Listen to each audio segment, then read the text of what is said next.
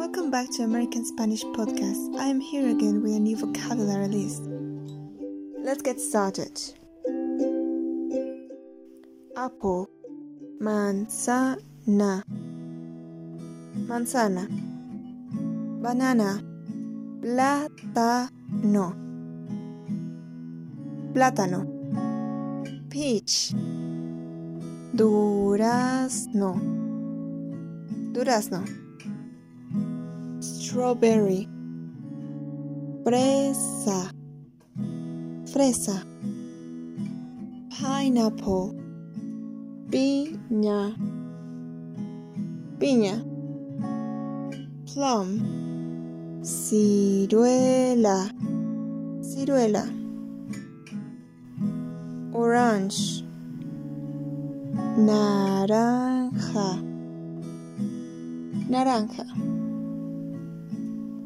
lime, lima,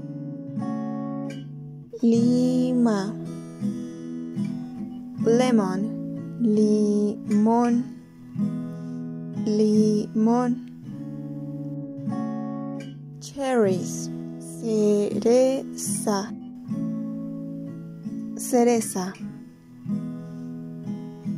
grapes, uvas, uvas,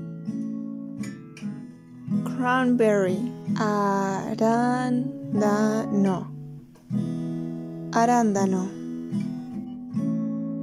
grapefruit, toronja, toronja,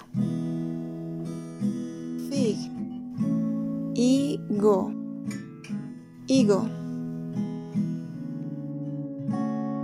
pear, pera, pera.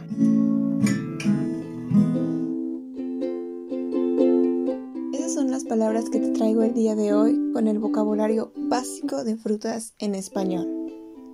Espero hayas aprendido algo nuevo y de ya saberlo lo hayas reforzado con este podcast. Gracias por estar aquí. Till the next time here in American Spanish Podcast. Thank you for being here and hasta la próxima.